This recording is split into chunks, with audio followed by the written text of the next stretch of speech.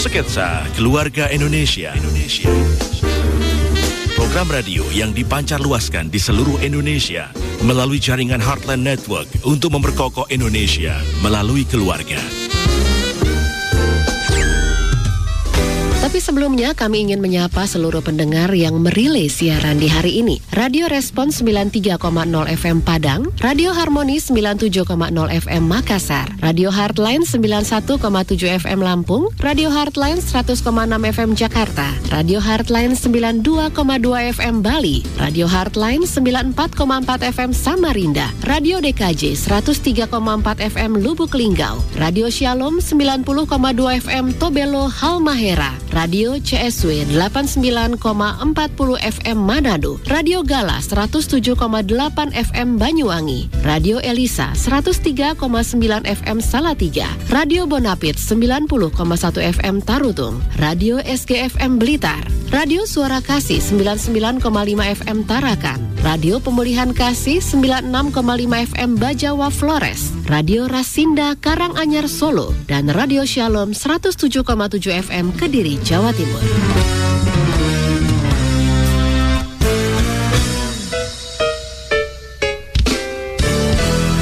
Dari Gedung Heartline Center Villa Permata Lipo Village, Karawaci Tangerang. Halo, apa kabar untuk seluruh pendengar yang mendengarkan kami untuk edisi hari ini. Program Sketsa Keluarga Indonesia menemani Anda dan juga tentunya Anda yang menyaksikan melalui channel YouTube di Heartline Network. Senang sekali kalau hari ini kita akan ngobrol-ngobrol seputar topik kita membangun kegembiraan selama berada di rumah aja. Karena memang kan pemerintah juga sudah menganjurkan nih untuk kita kerja dari rumah kalau yang memang bisa bekerja dari rumah. Walaupun yang tidak bisa bekerja dari rumah harus keluar, tetap perhatikan protokol kesehatan yang berlaku ya. Jaga jarak, pakai masker, dan juga yang pasti tetap selalu cuci tangan. Hari ini saya sudah bersama dengan Kepala Dinas Pemberdayaan Perlindungan Anak dan Pengendalian Penduduk Provinsi DKI Jakarta. Ada Ibu Insinyur Tuti Kusumawati MM. Saya sapa saja. Assalamualaikum, apa kabar Ibu Tuti? Alhamdulillah, waalaikumsalam. Selamat pagi, iya. Baik. Semoga semua kita baik-baik saja. Wah, semua baik-baik saja. Iya, betul. Terima kasih Bu Tuti sudah bersama dengan kami melalui fasilitas Zoom untuk kali ini, Bu Tuti. Baik, sama-sama. Iya. Terima kasih kembali. Senang bersama dengan Heartline seluruh Indonesia. Halo, Iya. Dengar Heartline FM. Baik. Dimanapun berada. Iya, wah luar biasa nih. Kayaknya cocok jadi penyiar nih Bu Tuti ya. Iya. Oke, kali ini saya juga sudah bersama dengan seorang motivational speaker, praktisi perkembangan anak yang bersama dengan kita dan sudah sangat familiar sekali bersama dengan kita, Ibu Nyimas Diana WSPSI. Ya, Mbak Di. Halo, apa kabar Mbak Di? Halo Mbak Riyama, sahabat Heart Listener. Semangat pagi, Assalamualaikum warahmatullahi wabarakatuh. Waalaikumsalam. Sejahtera untuk kita semua. Iya, baik. Nah, saya ke Bu Tuti dulu ya Mbak Di sebentar ya. Ini karena senang sekali saya bersama dengan Kepala Dinas Pemberdayaan Perlindungan Anak dan Pengendalian Penduduk Provinsi DKI Jakarta. Ibu Tuti, saya mendapatkan informasi juga nih, kemarin dikirimkan juga gitu terkait dengan masalah perlindungan anak, khususnya kekerasan terhadap anak yang ternyata justru meningkat di masa pandemi ini. Ada data dari Januari sampai Juni saja sekitar 3.087 kasus kekerasan terhadap anak. Seperti apa sebetulnya kondisi ini? Bukankah ini angka yang memang sangat tinggi sekali, Bu Tuti? Ya, untuk tindak kekerasan baik terhadap perempuan dan anak, kita bicara tentu saja tidak hanya menyangkut angka-angka ya, tetapi barangkali apa yang melatar belakanginya, lalu kemudian kenapa terjadinya dan bagaimana, yang penting upaya-upaya untuk pencegahannya. Jadi pada kesempatan hari ini barangkali kepada apa tadi panggilannya Bu Budi tadi manggilnya sahabat Heartline listeners, gitu ya Bu ya? Iya. Pendengar boleh Bu, pendengar. Kepada pendengar setia Heartline di seluruh Indonesia, bahwa persoalan tindak kekerasan ini mestinya adalah menjadikan persoalan kita bersama dalam mencegah, upaya-upaya mencegahnya. Dan kalau kita kaitkan dengan situasi yang saat ini sedang kita hadapi adalah masih terjadinya pandemi COVID-19, di mana khusus di Jakarta dan di beberapa daerah ini sekarang ini sedang mengalami peningkatan pandemi ini, korban yang mengalaminya. Sehingga khusus untuk di Jakarta saat ini kan kita kembali kepada PSBB kembali sejak hari Senin. Iya. Jadi aktivitasnya itu kembali ke rumah, aktivitas bekerja, aktivitas beribadah, aktivitas sekolah, belajar, semuanya sekarang kembali ke rumah, di rumah lagi. Dan yang untuk bekerja kan 25% saja yang bekerja di kantor. Jadi mayoritasnya ada di rumah. Nah, sekarang sesuai dengan apa yang ditemakan pada kesempatan hari ini, maka sangat relevan ini kiranya kita untuk membahas bagaimana ketika kita berada di rumah agar tindak kekerasan itu tidak terjadi. Seperti itu, karena sekarang ini mayoritas kita berada di rumah, maka tidak tertutup kemungkinan tindak kekerasan itu justru datangnya dari rumah itu sendiri.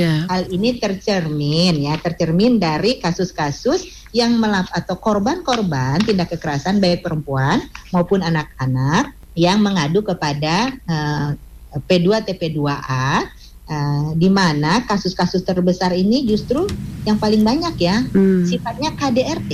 Kekerasan dalam rumah tangga. Di era pandemi ini nomor 1 adalah KDRT. Yang kedua ini masih juga terjadi tindak kekerasan seksual. Kemudian ada juga tindak kekerasan dalam bentuk TPPO, tindak pidana perdagangan orang.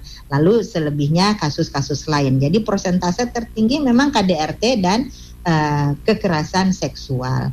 Nah, jadi artinya kepada seluruh pemirsa dimanapun berada, saatnya kita sekarang ini menghadirkan upaya-upaya bersama, dimulai dari diri sendiri, dimulai dari keluarga kita, dan juga kita mari tularkan kepada keluarga-keluarga yang ada di sekitar kita, menghadirkan bagaimana cara-cara kita untuk tetap bergembira walaupun berdiam diri di rumah. Dan apa itu gembira?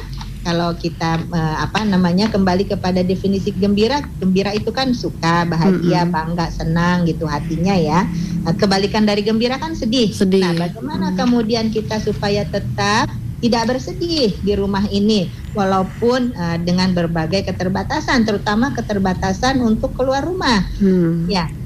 Mari bersama-sama kita artinya bersepakat bersama seluruh anggota yang ada di rumah itu bersepakat kita nih di rumah untuk keselamatan bersama, di rumah untuk kesehatan bersama.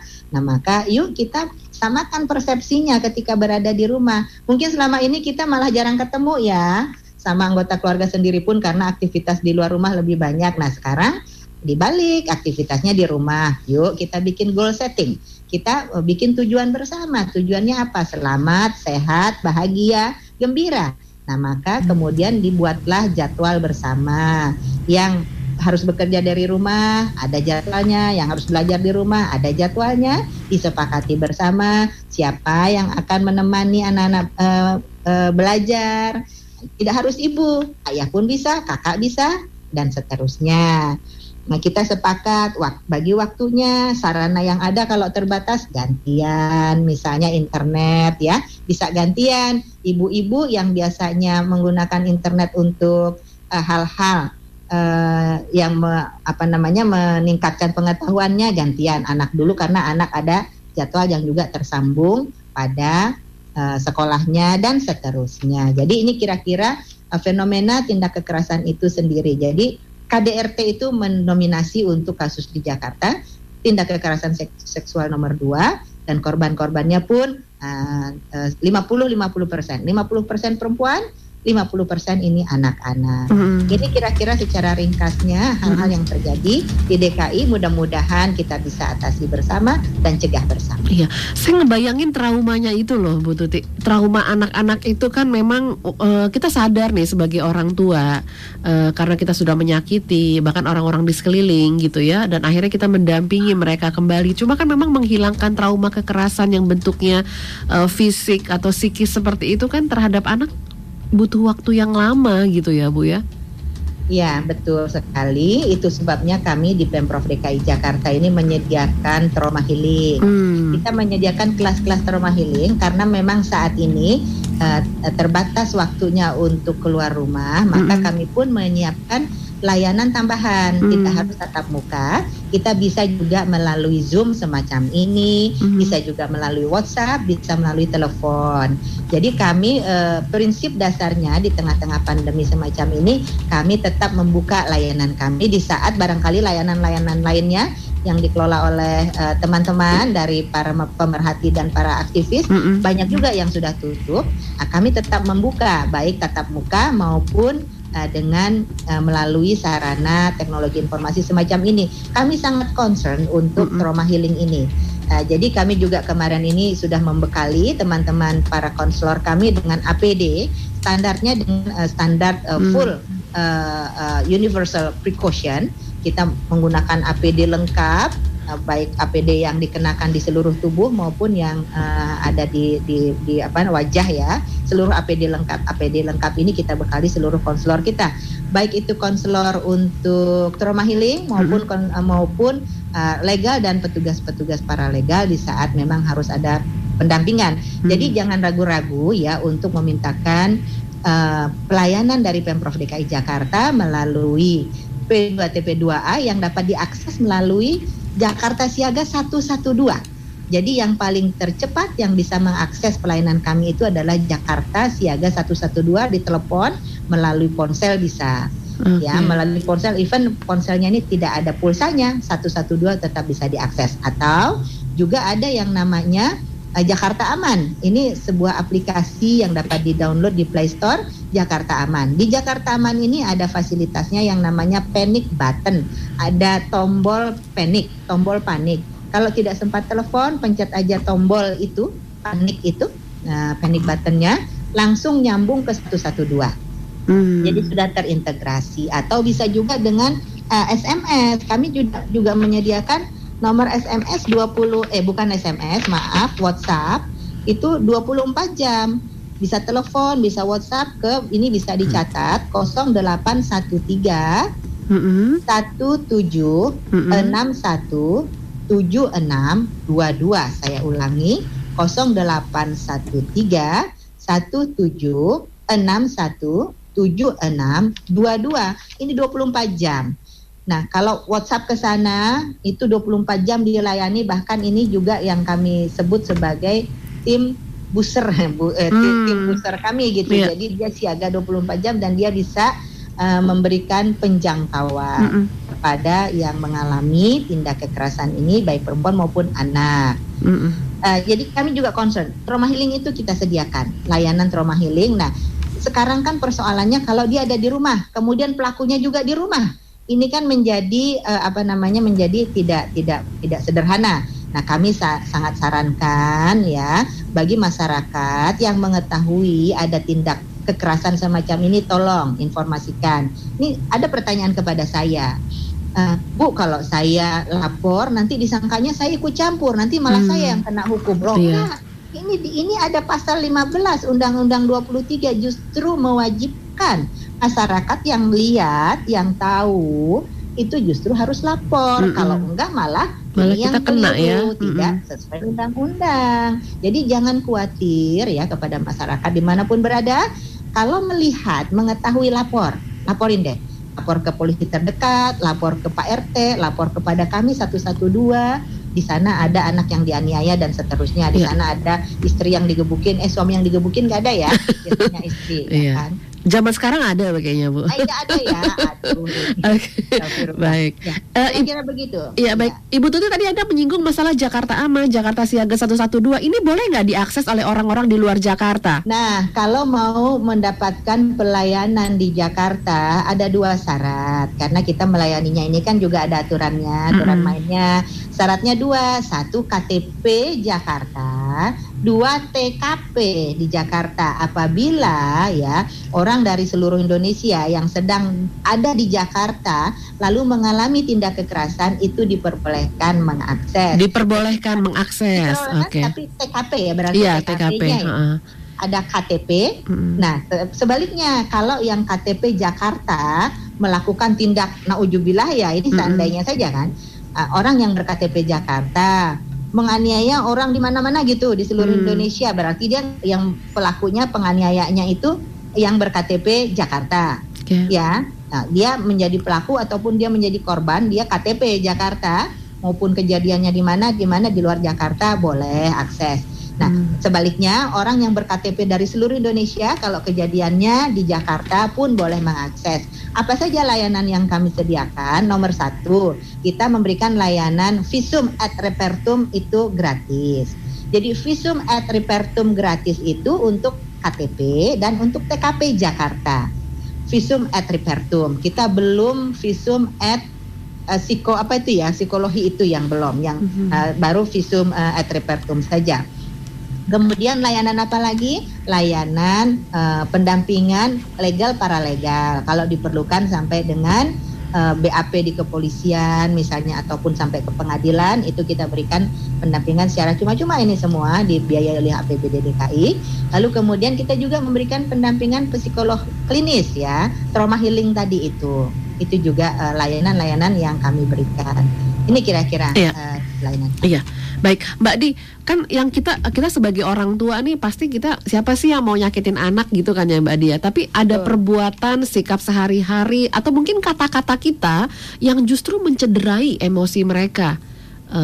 Saya nggak tahu, mungkin ini apakah ini disebut dengan kekerasan psikis atau gimana sebetulnya Mbak Di? Ya, jadi memang ragam kekerasan itu banyak sekali bentuknya, Mbak Riyama ya, dan pendengar radio Heartline dimanapun Anda berada. Jadi kayak yang tadi Ibu Tuti sampaikan, jadi banyak kekerasan, diantaranya tadi ada kekerasan fisik atau psikis, kemudian kekerasan seksual dan sebagainya ya. Kekerasan psikis itu seperti misalnya kalau anaknya lagi mengerjakan pembelajaran daring di rumah, kemudian dia nggak bisa, ibunya juga nggak bisa, akhirnya apa? Ibunya mungkin melototin gitu. Melototin itu adalah bagian dari kekerasan psikis gitu. Iya betul, melototin itu adalah bagian dari kekerasan psikis. Atau misalnya nyubit gitu ya Bu, apalagi nyubit. Nyubit itu kekerasan fisik. Oh itu fisik ya. Kan? Ya, kalau menghela nafas saja, misalnya anaknya nggak bisa, terus ibunya mana sih, misalnya kayak gitu. Itu juga adalah bagian kekerasan psikis itu. Oh ya. Karena mempengaruhi seorang anak. Jadi jika hal ini berlanjut, kecenderungan terjadi sebenarnya akan mengakibatkan sebenarnya korban ini merasa ketakutan salah satunya, kemudian terancam dan sebagainya, yang memandang sinis. Nah kalau tadi mencubit, mukul, nabok, noyor, kamu gitu aja nggak bisa misalnya kayak gitu ya, itu adalah kekerasan fisik. Dan ini kerentanan ini memang saya sepakat yang tadi disampaikan Bu Tuti, itu terjadi sekarang di masa pandemi adalah di rumah. Gitu. Karena apa? Karena banyak hal yang memang harus tinggal di rumah, apalagi sekarang di Jakarta kan sudah PSBB kedua nih ya. Jadi kembali lagi orang tua bekerja di rumah, kemudian anak-anak pun memang masih stay at home. Jadi seluruh anggota keluarga kan ngumpul lagi dalam rumah, ya kan, dalam jangka waktu yang lama. Ya, belum lagi mohon maaf, misalnya ada masalah ekonomi, ya kan, atau kehilangan pekerjaan. Atau kehilangan penghasilan sebagainya. Ini membuat akhirnya orang tua atau ayah dan bunda di rumah ini menjadi tambah stres gitu, ya kan, waktu luang yang begitu panjang sehingga muncul peluang-peluang baru, ya, karena apa, anak terlalu lama di rumah dan orang tua di rumah itu ada kebosanan sehingga menimbulkan stres yang tinggi. Betul. Berarti bisa saya simpulkan bahwa kekerasan dalam bentuk apapun, bahkan tadi Anda mengatakan sampai menghela nafas sekalipun, itu akan menggoreskan luka hati yang begitu dalam gitu pada anak ya. Iya, betul sekali Mbak Riyama. Jadi berdampak kepada seseorang yang menjadi korban gitu. Apakah anak, apakah anggota keluarga yang ada di rumah. Nah, itu sangat mempengaruhi yang akhirnya nanti berakibat kepada perilakunya. Dan dia akan bisa jadi pelaku akhirnya ya, karena dendam yang amat sangat yang dia nggak bisa keluarkan begitu. Iya, karena dia akan menjadi dalam tanda kutip pelaku berikutnya. Dia akan menumpahkan emosionalnya kepada orang lain di luar. Ya misalnya si kakak dibegitukan oleh orang tuanya, dia akan memperlakukan itu kepada adiknya. Ya, orang tua kepada anaknya, kemudian kakak kepada adik, atau kakak kepada saudara yang di rumah dan seterusnya. Nah ini kerentanan ini memang sekarang banyak terjadi di rumah. Yang tadi Mbak Riyama sampaikan, angkanya memang begitu banyak. Jadi masa pandemi ini menjadi meningkat. Ya oleh karena itu orang tua harus melakukan apa yang paling penting, respon setiap yang namanya emosi anak. Ya kalau tema kita hari ini gembira adalah salah satu bagian dari emosi positif seseorang. Emosi positif. Iya. Ya, emosi itu bukan cuma marah, bukan cuma cemberut, ya kan? Tapi gembira adalah bagian dari emosi positif. Ya, senang, berbinar-binar, ya itu adalah bagian dari emosi positif. Sekecil apapun emosi seorang anak, orang tua harus mampu merespon itu. Jadi kalau anaknya lagi sedih, orang tua dalam tanda kutip pura-pura sedih gitu. Nah, itu responnya. Ya, anak lagi gembira, kita pun harus meresponnya dengan gembira. Contoh misalnya anak lagi ketawa-ketawa sendiri ya, megang handphone atau megang gawai gitu. Padahal dia senang tuh dapat nilai darinya tinggi gitu. Jangan dibilang, nih anak mama nih ketawa-ketawa sendiri. Nah, jangan seperti itu responnya. Wah, kamu ketawa sendiri pasti lagi happy ya nak ya. Kamu pasti lagi senang ya, seperti itu. Jadi jangan merespon sesuatu yang tidak sesuai dengan situasi dan kondisi anak. Kalau anaknya lagi sedih misalnya, kamu lagi sedih ya nak, karena kamu hari ini memang gak ketemu teman-teman kamu ya nak. Itu dia. Jadi orang tua harus bisa merespon, mendukung, memahami yang namanya emosi dari seorang anak. Nah, ini penting sekali, Mbak Diama. Iya. Apakah dengan respon, tadi kan saya garis bawahi berarti respon ya Mbak Dia. Apakah dengan respon kita sebagai orang tua yang positif, memberikan emosi respon positif, sikap mental yang positif, itu anak-anak kita bisa dikatakan kita sedang mempersiapkan mereka akan menghadapi tantangan ke depan nih, lebih positif lagi gitu. Betul sekali Mbak Riyama. Jadi butuh anak-anak yang tangguh, yang tidak mengalami emosi yang negatif, butuh anak-anak yang sehat, butuh mentalnya yang baik untuk dia bisa mendapatkan ke depannya bonus demografi dan generasi emas 2045. Butuh anak yang sehat, anak-anak yang tidak kecanduan narkoba, tidak kecanduan games, tidak kecanduan pornografi dan sebagainya, supaya dia bisa memetik bonus demografi ke depannya. Dan itu berawal dari keluarga sebenarnya Mbak Riyama yang mempersiapkan. Mungkin ada yang baru bergabung bersama dengan kita dan mungkin baru tune juga bersama dengan Heartline. Boleh jelaskan dulu Mbak, di bonus demografi itu apa? Iya, sekarang adalah 2020. Di tahun 2030 kurang lebih hitungannya adalah 10 tahun lagi. Ya, 2045 itu sisanya berapa tahun lagi dari sekarang? Kurang lebih 25 tahun lagi. 25.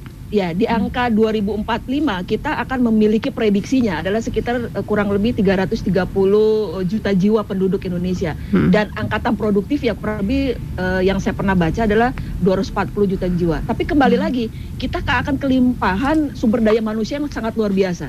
Ya, dan bagaimana dengan kualitas sumber daya manusianya itu sendiri? Dikembalikan lagi kepada kita orang tua seperti itu Mbak Riyama. Ya, orang tua harus bisa mempersiapkan anak-anaknya di rumah.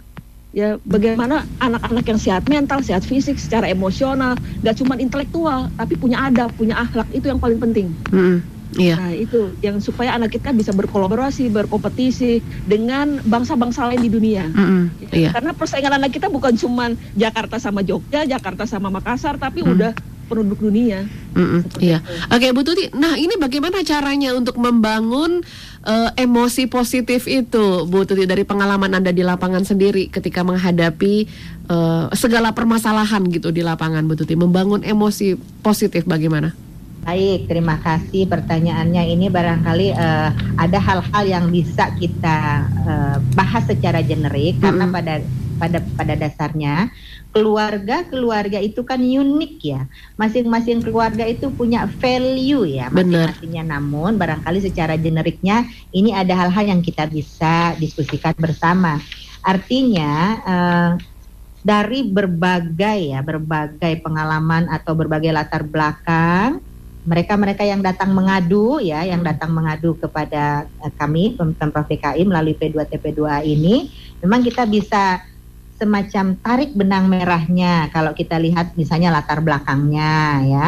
Satu, dari latar belakang, ternyata tindak kekerasan itu nggak milih tuh, mau berpendidikan, mau berpangkat ya, mau tidak sekolah ya, mau dia sedang lapar, mau dia sedang kenyang, itu bisa terjadi. Namun kalau sedang lapar ini terjadinya barangkali dengan sedang kenyang ini beda gitu. Beda alasannya yang beda ya. Ada alasan ekonomi kalau lapar ya. Kalau kenyang ini bisa misalnya sekedar cemburu aja ya. Walaupun dia kenyang, kalau dia dipicu cemburu. Nah, ini terjadi juga ini. Cemburu itu tidak hanya pada pasangan suami istri. Sekarang ini juga sudah beralih kepada pacaran ini loh, remaja yang belum bersuami istri, belum menikah ini pun sudah mulai ini ya terjadi semacam tindak kekerasan. Itu dia memprihatinkan juga, sangat memprihatinkan. Ya, tindak kekerasan itu tidak hanya terjadi pada pasangan yang sudah menikah, yang belum pun sekarang ini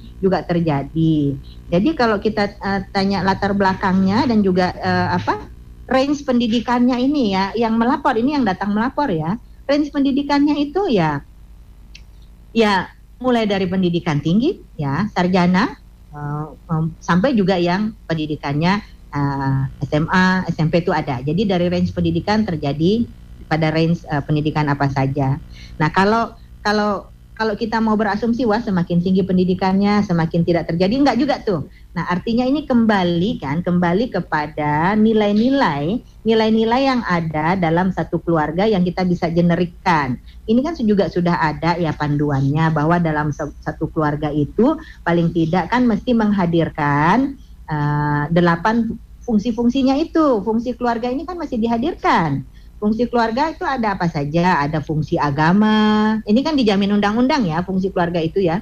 Fungsi agama, fungsi ekonomi, fungsi reproduksi, fungsi cinta kasih, fungsi sosialisasi, kemudian fungsi lingkungan, kemudian ada fungsi sebentar ya, supaya nggak salah sebut ini, fungsi agama, fungsi sosial kultural, fungsi cinta kasih, fungsi proteksi, perlindungan, fungsi reproduksi, fungsi sosialisasi dan pendidikan, fungsi ekonomi serta fungsi lingkungan. Jadi dari 8 fungsi keluarga ini ada 2 inti yang saya kira ini yang perlu kita hadirkan di keluarga kita, mulai dari diri sendiri. Saya selalu mengajak mulai dari diri saya sendiri. Yuk ke anggota keluarga saya yang lain, yuk juga keluarga-keluarga yang lain. 1, hadirkan cinta kasih. Kalau sudah hadir cinta kasih pada diri kita ini, yuk kita tularkan pada yang lainnya yang ada di keluarga kita. Kalau segala sesuatu itu kita dasarkan kepada cinta kasih ya, kepada pasangan, kepada anak-anak, insya Allah fungsi lainnya ini seperti fungsi proteksi, perlindungan itu bisa juga kita hadirkan. Tidak semudah yang diucapkan memang ya, namun paling tidak kisi-kisinya itu jangan pernah hilangkan rasa cinta dan rasa kasih dari dalam hati kita, dari dalam diri kita. Karena itulah bersemainya rasa gembira, bersemainya rasa puas, bersemainya rasa bahagia, bersemainya keikhlasan. Itu diawali dari kita memiliki rasa cinta kasih ya. Rasa gembira di rumah itu yang dapat menghindarkan kita untuk tindak kekerasan, itu bisa kita pupuk kok, bisa kita hadirkan kok ya. Bagaimana caranya? Yaitu tadi, yuk hadirkan rasa cinta kasih. Kita tidak bahagia, kita tidak gembira itu kalau 1, kita tidak ikhlas nih menerima keadaan yang ada, ngedumel aja. Nih aduh aku biasa main, aku biasa hangout, aku biasa ngopi-ngopi. Ngeluh gitu ya Bu ya, ngeluh terus ya. Ya itu ngeluh aja, tidak ikhlas dengan keadaan. Padahal disuruh di rumah itu untuk kebahagiaan, untuk keselamatan kesehatan kita semua. Jadi hadirkan itu cinta kasih. Kembali lagi kepada 8 fungsi keluarga. Yang 8 fungsi keluarga ini harus wajib untuk kita pahami dan kita semaikan. Dengan apa menyemainya? Dengan rasa cinta. Kalau rasa cinta ini bisa dihadirkan, maka dia bisa, kemudian kita bisa bersemi di dalam keluarga. Hal-hal lain ini bisa dengan ringan kita laksanakan kalau cinta kasih itu kita bisa hadirkan. Ini kiranya kalau saya lihat ya, dari kejadian-kejadian yang ada ini loh Bu, itu tadi bukan dari pendidikannya. Lah saya lihat jenis pendidikannya, waduh, bagus-bagus ya. Bagus. Terus ada yang berpangkat tanpa harus menyebut dari mana, ada yang berpangkat, ada yang bagus posisinya di kantor, bagus posisi ekonominya, dan masih juga terjadi. Jadi artinya ada sesuatu ini yaitu tadi itu 8 fungsi keluarga ini yang lupa untuk dihadirkan. Padahal ini wajib dijamin atau diperintah sama undang-undang. Kalau tidak dijalankan yang 8 fungsi ini, kita berarti menyalahi undang-undang. Itu sebabnya kan ada pidananya itu kalau terjadi tindak kekerasan. Itu sih. Nah, jadi di samping untuk memahami lagi 8 fungsi keluarga ini, kalau kita mau terjemahkan sebenarnya dimensinya itu ya, bagaimana kita bisa menghadirkan 8 fungsi itu ada 5 dimensinya. Satu dimensi legal dan juga keutuhan keluarga. Jadi jangan pernah mau nih dinikah siri tanpa surat. Ini dijamin juga. Jadi harus legal. Kalau menikah terang benderang, legal harus dijamin dengan surat akte, ya itu namanya akte nikah ya. Sehingga anak-anaknya pun kalau lahir ada akte kelahiran, aspek legal itu. Dimensi pertamanya itu legal. Kemudian ada ketahanan fisik. Ketahanan fisik ini diantaranya ya kita cukup pangan, ya cukup nutrisi, kemudian bebas dari rasa tidak nyaman karena tidak adanya tempat tidur yang tetap, walaupun belum bisa beli ya kontrak, tapi yang memenuhi syarat. Kemudian ada juga ketahanan ekonomi. Ya ketahanan ekonomi itu ya itu tadi kita mesti juga menghadirkan di dalamnya bagaimana kita memiliki kemampuan finansial. Nah, gimana Bu kalau saya di PHK? Yuk jadikan gitu ya. Misalnya PHK itu tadinya bekerja di kantor. Bagaimana kok pekerjaan itu diboyong ke rumah? Pekerjaan itu bisa diboyong ke rumah dan memanfaatkan teknologi informasi. Jadi dengan cara e-commerce, misalnya kecil-kecilan dulu e-commerce-nya. Jadi jadikan katakan sebuah keterpurukan itu jadi peluang untuk berpikir lain, untuk mencoba cara-cara lain. Lalu kemudian juga ada ketahanan psikologi, yaitu tadi ketahanan fisiologi. Kita mesti banyak-banyak istighfar, banyak-banyak ikhlas, banyak-banyak berpositif thinking. Jangan netting, jangan negative thinking. Positive thinking nanti akan cari teman-teman tuh. Di PHK, jangan langsung netting, jangan langsung negative thinking, positive thinking. Kalau terus-terusan bekerja di sana bisa jadi banyak yang terpapar apa dan sebagainya, belum tentu bisa bertahan. Nah, di rumah jadikan di rumah itu aktivitas yang menghasilkan ekonomi atau finansial. Gitu, positive thinking terus. Positive thinking akan cari teman-temannya karena energi yang tersedia di alam semesta ini ada itu ilmunya, ilmu kekekalan energi ya, fisika. Dia kan kekal di alam ini, ada energi yang positif, ada energi yang negatif tersedia di alam bebas.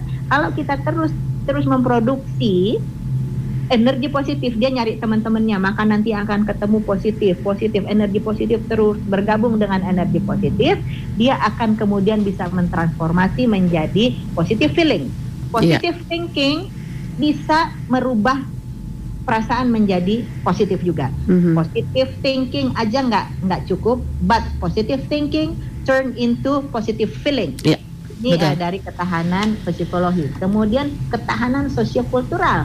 Ini ya udah, kita kalau sosiokultural itu contohnya kita menghormati yang umurnya lebih tua, menyayangi yang umurnya lebih muda dari kita. Ini kisi-kisi di mana sudah dijamin sama undang-undang sebenarnya sih itu, dan juga diperintah sama undang-undang. Yuk hadirkan 8 fungsi keluarga dengan 5 dimensinya, terapkan di keluarga kita mulai dari ini penting banget.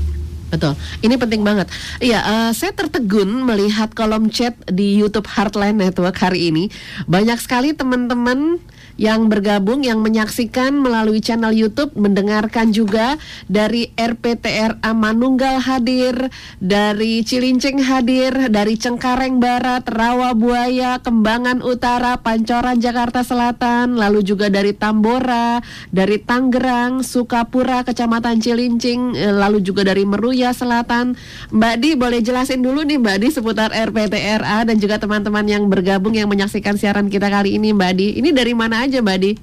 RPTRA adalah ruang publik ya ramah anak yang sekarang masa PSBB ini ditutup kembali ya oleh Pemprov DKI.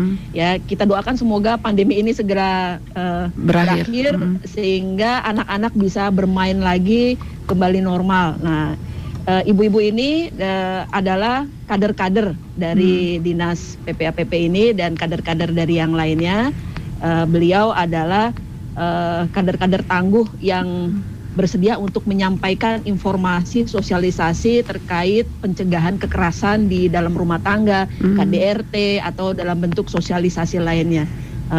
Beliau ini orang-orang ini militan sekali, Baryama. Jadi apresiasi yang mau bergabung pada hari ini kepada ibu-ibu dari Petra, ya semangat Bu, ya ini sungguh luar biasa, ya. Jadi terkait tadi yang Ibu Tuti sampaikan, saya sangat setuju sekali ya, yang tentang 8 fungsi keluarga. Betul ya Bu ya? 8 fungsi keluarga ini tadi yang pertama adalah fungsi keagamaan. Ya, fungsi keagamaan ini memang di dalam nilai-nilai Pancasila itu ada nilai Pancasila yang pertama, nilai ketuhanan. Ya, nilai-nilai ketuhanan. Kalau setiap orang bisa mengamalkan nilai-nilai ketuhanan, Ar-Rahman Ar-Rahim, mohon maaf selain muslim bisa menyesuaikan, betul, Maha Pengasih dan Maha Penyayang, apakah akan terjadi kekerasan di dalam rumah tangga? Insya Allah nggak akan. Iya. Kalau setiap bisa diminimalisir ya. Betul. Ya, kalau setiap orang tua mau mengamalkan nilai-nilai ketuhanan ini, Ar-Rahman Ar-Rahim, Maha Pengasih dan Maha Penyayang, nggak ada tuh yang saling perilakunya menjadi keras antara anak kepada orang tua atau orang tua kepada anak dan sebagainya, itu nggak akan ada kalau kita bisa mengimplementasikan nilai-nilai yang ada di dalam Pancasila. Ya, nilai keagamaan penting sekali di dalam melakukan pendidikan. Ya, pendidikan ini penting sekali, bukan cuma tugas sekolah, tapi orang tua adalah sebagai pendidik pertama dan utama. Ya, orang tua bicara pendidikan di dalam Islam, mohon maaf selain muslim bisa menyesuaikan lagi, dikaitkan dengan yang namanya fitrah seksualitas. Ya, bicara tentang fitrah seksualitas itu ada tahapannya. Ya, yang pernah saya baca bahwasanya di usia 10-14 tahun itu penting sekali seorang anak laki-laki itu harus dekat dengan ibunya, Mbak Riyama. Ibunya pertama ya. Iya, pertama itu dulu 12 tahun, 10 sampai 14 tahun ya. Kalau 0 sampai 2 tahun itu memang harus dekat dengan ibunya. 3 sampai 6 tahun itu harus dekat dengan bapak ibunya, ya. Kemudian 7 sampai 10 tahun anak laki-laki harus dekat dengan bapaknya. Nah, kalau 10 sampai 14 tahun anak laki-laki itu harus dekat dengan ibunya. Ibunya lagi. Ya, ibunya. Jadi anak laki-laki didekatkan dengan ibunya supaya apa? Supaya seorang laki-laki di masa baliknya nanti, ya kan? Dia kan harusnya sudah mengenal ketertarikan dengan lawan jenisnya. Diharapkan dengan lawan jenisnya, bukan dengan sesama jenis nih, Mbak Riyama. Iya. Itu. Kita khawatir. Jadi yang sama. Ya, di saat yang sama dia juga harus memahami bagaimana dia secara empati mampu memperlakukan, ya, memahami, mensikapi dari sosok yang terdekat pada saat itu di usia 10 sampai 14 tahun. Yaitu siapa? Ibunya. Itu. Jadi ibunya adalah sebagai kacamata pertama perempuan yang menjadi idolanya nanti. Ya, sekaligus ibu yang menjadi tempat curhat pertamanya. Jadi anak lelaki yang tidak didekatkan dengan ibunya di usia 10 sampai 14 tahun ini, dia tidak akan memahami yang namanya bagaimana memahami perasaan, kemudian pikiran dan pensikapan perempuan yang kelak akan menjadi pendampingnya atau istrinya. Jadi tanpa kedekatan ini, anak laki-laki kita akan menjadi anak laki-laki dewasa, tumbuh menjadi suami yang kasar, bahkan egois, dan bisa menjadi pelaku kekerasan di dalam rumah tangga. Jadi penting ya 10 sampai 14 tahun ini seorang anak laki-laki harus didekatkan dengan ibunya. Dekat dengan ibu. 10 sampai 14 tahun. Betul. Ini kalau di ajaran kami ya, tapi selain muslim bisa menyesuaikan. Nah, kemudian di 10 sampai 14 tahun anak perempuan harus didekatkan dengan ayahnya gitu.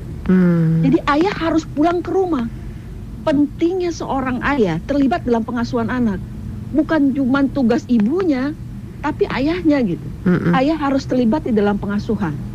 Ini sangat penting sekali. Setelah umur 14 tahun, Mbak Di? Iya, ini adalah masa tersulit. Ya, 10 sampai 14 ini adalah masa tersulit, masa transisi.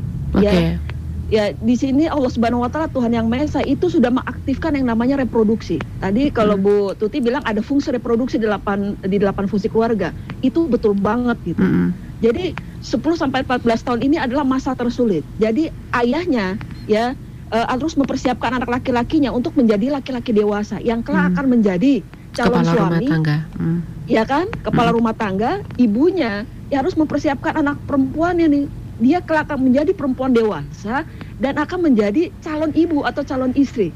Jadi pentingnya ayah terlibat di dalam pengasuhan, ibunya juga apalagi gitu. Kalau ayah terlibat, ibu apalagi. Jadi dua-duanya ini gak cuma kasih ibunya tugasnya, enggak gitu. Dan ini kita menghindari atau meminimalisir kekerasan nanti ke depannya gitu. Jadi memang harus dari keluarga. Seperti itu. Oke. Balik lagi Mbak Di ke menjaga emosi positif tadi ya, supaya akhirnya kita happy, kita gembira gitu.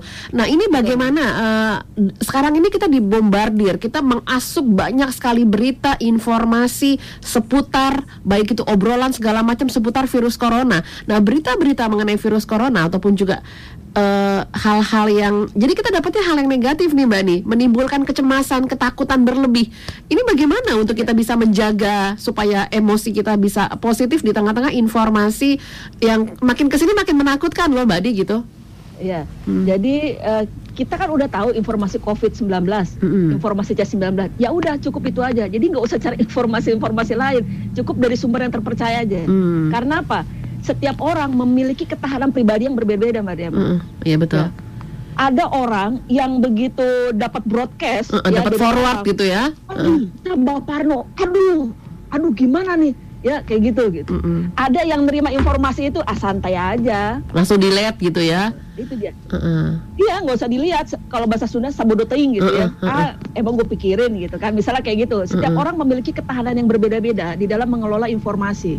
Oleh karena itu kita udah cukup tahu tentang C19 ini dari informasi yang dipercaya. Udah stop. Yang penting kita menjaga yang namanya diri kita sesuai dengan protokol kesehatan yang disampaikan oleh pemerintah. Iya. Ya kita harus acceptance, penerimaan diri, ya kan, pentingnya penerimaan diri nih, yang tadi Bu Tuti sampaikan adalah acceptance, itu salah satunya, penerimaan diri itu penting sekali, ya menerima dengan ikhlas, ya atas cobaan yang diberikan oleh Allah Subhanahu Wa Taala, oleh Tuhan Yang Maha Esa, ya kan, penerimaan diri atau acceptance bisa juga berarti adalah berdamai dengan COVID-19, ya, acceptance atau penerimaan diri bisa juga berarti penggunaan waktu secara optimal, secara seimbang, produktif. Betul, ya. Jadi kalau kita sudah menerima diri, acceptance terhadap diri kita, ikhlas, kita mampu mengelola emosi, Mbak Riyama. Apakah emosi positif, apakah emosi gembira? Kita dengan mudah menerima diri kita, bisa mengelola emosi, sehingga apa? Kita mudah melakukan aktivitas ke depannya. Kalau kita masih ngedumel, aduh, gue nggak terima nih. Ini pasti gara-gara bangsa A, bangsa C, bangsa D gitu kan. Selalu menyalahkan orang lain gitu. Ya kita harus acceptance dulu, kemudian kita mampu mengelola emosi dan kita mampu melakukan aktivitas rutin, kemudian bisa bekerja dengan gembira, membangun emosi positif di rumah dengan santai, lingkungan terjaga dan sebagainya. Gitu dia. Jadi ada tahapannya seperti itu. Iya. Bu Tuti mungkin mau menanggapi nih Bu Tuti tentang mengelola informasi supaya emosi positif, emosi yang gembira ini boleh kita boleh kita jaga gitu. Karena kan kita terima tuh informasinya tuh bahasanya ilmiah banget, seolah-olah itu benar gitu Bu Tuti. Ya, jadi memang ada seni ya. Jadi ada seni di dalam satu keluarga, apalagi sekarang semua kita ada di rumah semua. Yang pertama, bahwa kita mesti bisa nih menyaring ya, mesti punya nih ayakan nih. Dan takaran ayakannya ini mesti disepakati, takarannya, jenis ayakannya ya, termasuk dalam informasi tadi. Termasuk jenis-jenis informasi banyak nih. Antara suami istri masing-masing nyari informasi masing-masing. Wah, seliweran di dunia maya, belum anak juga. Nah, ketika kita ingin ngobrol ya, mesti kan ada saringan yang mau diobrolin yang mana gitu. Kita lagi satu misalnya nih, si istri lagi kepengen ngobrolin gimana nih hari ini ya, bagi waktunya, yang mana gadget ini hanya terbatas. Ini si anak nih ada 2 nih. Padahal dia punya PR nih masing-masing, punya PR masing-masing yang juga perlu gadget. Nah, antara si suami sama si istri sedang mikirin bagaimana provide gadget untuk anak-anaknya yang lagi mau belajar jarak jauh ya, belajar melalui IT. Si suami tiba-tiba gitu datang dengan topik lain ya. Yang mana bukan memikirkan ini gadget saya silahkan untuk si kakak, gadget ibu silahkan untuk si adik misal. Ini juga kan Artinya ayakan, saringan, informasi itu yang ketika dibawa ke rumah, apalagi mau disaling pertukarkan dengan anggota keluarga, mesti sesuai dengan kebutuhan yang sedang dihadapi loh gitu. Jangan satu ke kiri, satu ke kanan, satu ke utara, selatan. Wah, itu bisa satu ngomong yang lain cuek. Satu ngomong karena bukan itu kebutuhannya. Maka kalau sedang berada di rumah, ini goal setting itu penting. Penyamaan persepsi penting. Bikin jadwal bareng itu penting. Hari ini pukul sekian sampai sekian, fokus yuk. Si adik sama si kakak lagi mau belajar gitu. Lagi mau belajar. Setelah si adik si kakak belajar, tapi sambil si kakak si adik belajarnya juga sebenarnya ada secara simultan kegiatan lain bisa ya. Ibu misalnya hobi memasak dan memang setiap hari memasak ya bisa sambil memasak. Ayah bisa melakukan pekerjaan-pekerjaan yang membantu baik ibu maupun anak-anak. Jadi artinya saringan informasi ini dimulai dari value yang dibangun di dalam keluarga. Kalau kita sudah punya goal setting, punya jadwal bersama, maka informasi-informasi yang datang seliweran itu bisa fokusnya ini bisa dipersempit, bisa di topiknya itu disesuaikan dengan jadwal yang dibuat bersama, dengan value yang dibangun bersama tadi. Misalnya ada nih tentang makanan bergizi di saat pandemi. Tidak harus mahal, tetapi komposisinya yang benar, bisa dari anak, bisa dari suami, bisa dari istri. Jadi karena kita sedang menghadapi pandemi dan karena kita sekarang ini sudah punya jadwal, jam sekian belajar, jam sekian makan. Oh iya, ketika makan informasinya tentang makanan misalnya. Lalu kemudian ada lagi informasi tentang vitamin misalnya, vitamin untuk meningkatkan daya tubuh.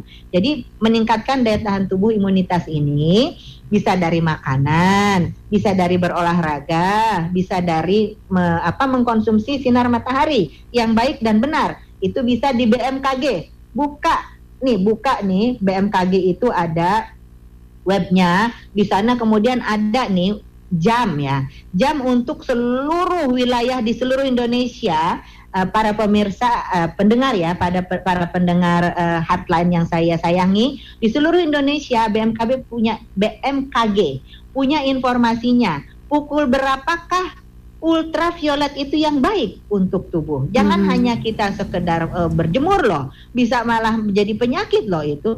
Untuk di Jakarta saya ingat, di Jakarta itu sekitar pukul 7 sampai pukul 8 lewat. Jangan lebih setengah 9, sudah merah dia, ultravioletnya sudah tidak bagus. Ultraviolet yang hijau, yang bagus untuk menstimulir vitamin D di dalam tubuh, sekitar pukul 7 sampai pukul 8 lewat untuk wilayah Jakarta. Dan itu pun akan bervariasi setiap harinya. Maka tolong buka. Nah, informasi-informasi semacam ini yang perlu kita dorong tumbuh di dalam keluarga. Nah, selain makanan, kemudian tadi itu matahari, lalu kemudian juga terus hadirkan kegembiraan-kegembiraan, jangan bersedih. Kalau kita gembira, imunitas tubuh kita pun akan menjadi tumbuh baik. Nah, bagaimana supaya kita gembira? Rumusnya kan tadi, gembira satu, ikhlas. Jangan pernah kita denial, jangan pernah kita tidak menerima kondisi yang sudah terlanjur, tertakdirkan untuk kita. Tapi kemudian bagaimana kita mengupayakan solusinya kalau itu masalah. Solusi ini tidak harus dihadapi sendiri kalau kita nggak bisa sendiri. Bisa anggota keluarga semua harus punya empati. Salah satu anggota keluarga apabila tertimpa masalah, yang lainnya harus berempati, harus merasakan hal yang sama sehingga mencari solusi bersama. Kemudian tadi itu jangan netting, jangan negative thinking, positive thinking. Turn into positive feeling. Ini kira-kira tips-tips yang saya kira juga menyangkut saringan-saringan informasi tadi. Informasi itu pilih yang manfaat untuk kita perang dengan COVID-19 ini biar cepat nih perginya COVID-19. Tidak lupa juga yuk disiplin. Pakai masker, jaga jarak, cuci tangan pakai sabun, tidak keluar rumah dulu yuk, di rumah aja. Di rumah aja kalau tidak perlu-perlu amat. Ini kira-kira tips-tipsnya ini. Untuk membangun kegembiraan bersama keluarga supaya ini bisa pergi dan akhirnya kita bisa jalan-jalan lagi ya. Boy udah gregetan pengen jalan-jalan. Benar banget. Oke, baik. Mbak Di, di kesempatan yang terakhir nih Mbak Di, apa yang harus dilakukan setiap keluarga untuk menciptakan kegembiraan pada saat di rumah saja? Kesempatan terakhir, silakan Mbak Di. Ya, memang setiap keluarga mempunyai culture atau budaya yang berbeda-beda ya Mbak. Ya, setiap keluarga memiliki kebiasaan, antara tetangga sebelah berbeda sama tetangga yang B sebelahnya, ya kan. Tapi ini tips dari saya, rekomendasi ya, semoga bisa menciptakan yang namanya suasana gembira di rumah, karena intinya tujuannya satu, keluarganya bahagia kan, seperti itu. Jadi solusinya adalah yang pertama, setiap orang tua atau setiap individu harus mampu yang melakukan yang namanya acceptance, penerimaan diri, ya, menerima dengan ikhlas, ya, dengan sepenuh kesadaran diri, terima kenyataan bahwasanya ini adalah dari Tuhan Yang Maha Esa, ya. Kemudian bisa berdamai dengan C19, tetap dengan melakukan protokol kesehatan, kemudian bisa menggunakan waktu secara seimbang, lebih produktif, sehingga kita mampu mengelola emosi kita menjadi lebih baik dan dapat melakukan aktivitas. Nah, kemudian orang tua bisa membuat apa? Jadwal harian. Ya, jadwal aktivitas harian ya di PSBB tahap 2 ini di Jakarta, ya, kembali ke rumah, ya. Orang tua yang biasa bekerja sudah mulai bekerja, kemudian karena ada 25% yang bekerja, ya, ini ada pembatasan. Nah, kemudian orang tua bisa melakukan yang namanya pembuatan jadwal rutin. Kapan work from home, kapan anaknya daring, kemudian kapan melakukan aktivitas secara bersama. Bisa dengan berkebun, bisa dengan crafting, bisa dengan virtual traveling dan sebagainya. Bisa disesuaikan dengan usia anak. Mungkin usia anak usia dini bisa dengan meniru ekspresi anak-anak usia dini, ya, kemudian bernyanyi bersama dan sebagainya. Kemudian ide untuk anak SD misalnya membaca buku secara bersama-sama, ya, dengan gembira berjalan-jalan di sekitar area rumah, kemudian bisa mendampingi anak menyelesaikan tugas sekolah dan sebagainya. Kemudian ide-ide lagi untuk anak SMP ataupun SMA, diskusikan secara bersama. Karena apa? Anak usia SMP, SMA itu nggak bisa yang namanya kamu tuh harus begini dan sebagainya. Tapi gunakan dengan diskusi. Ya, tanyakan kepada anaknya yang kamu ketahui tentang C19 itu apa. Ya, kemudian kita bisa lakukan apa? Tidak berdebat sesuatu di depan anak gitu. Ya, untuk menjaga kegembiraan ini tidak bertengkar di depan anak. Ya, ini akan mempengaruhi yang namanya psikis atau psikologi seorang anak. Kemudian tidak ada rahasia. Ya, kemudian bisa lakukan dengan makan bersama. Ya, ini lakukan secara rutin, ya, di rumah dengan menampilkan suasana yang menyenangkan di rumah secara bersama-sama. Ciptakan lingkungan yang positif, ya, pikiran yang positif, feeling yang positif, kemudian suasana yang positif, sehingga akan terbangun keluarga yang lebih positif. Dan gak boleh tunda lagi, harus mulai dari sekarang, Bariama. Betul. Betul sekali. Baik, waktu kita sudah habis, tapi terima kasih banyak sekali yang sudah bisa kita dapatkan hari ini, bagaimana kita bisa membangun kegembiraan selama berada di rumah saja. Terima kasih juga untuk semua teman-teman yang sudah menyaksikan dari Jabodetabek yang pastinya. Sekali lagi terima kasih Ibu Tuti Kusumawati MM, Kepala Dinas Pemberdayaan Perlindungan Anak dan Pengendalian Penduduk Provinsi DKI Jakarta. Terima kasih Bu Tuti. Terima kasih. Iya. Kemudian juga terima kasih Bu Tuti. Iya, sama-sama Ibu Di. Iya. Mbak Di juga terima kasih loh Mbak Di. Thank you banget ya Mbak. Dengan senang hati Mbak Riyama. Iya, ya. Baik. Dan tentunya untuk Anda yang terlewat siaran saya bersama dengan Mbak Nyimas Diana dan juga Ibu Tuti Kusumawati, silakan Anda bisa menyaksikan kembali melalui channel YouTube di Heartline Network, ataupun juga tadi kita live Facebook juga di Heartline FM 100,6, bisa menyaksikan juga di sana. Sekali lagi Ibu Tuti terima kasih, Mbak Di juga terima kasih semua yang sudah menyaksikan. Saatnya saya Ria mohon pamit untuk hari ini. Terima kasih untuk kebersamaan Anda, tetap di Heartline Radio.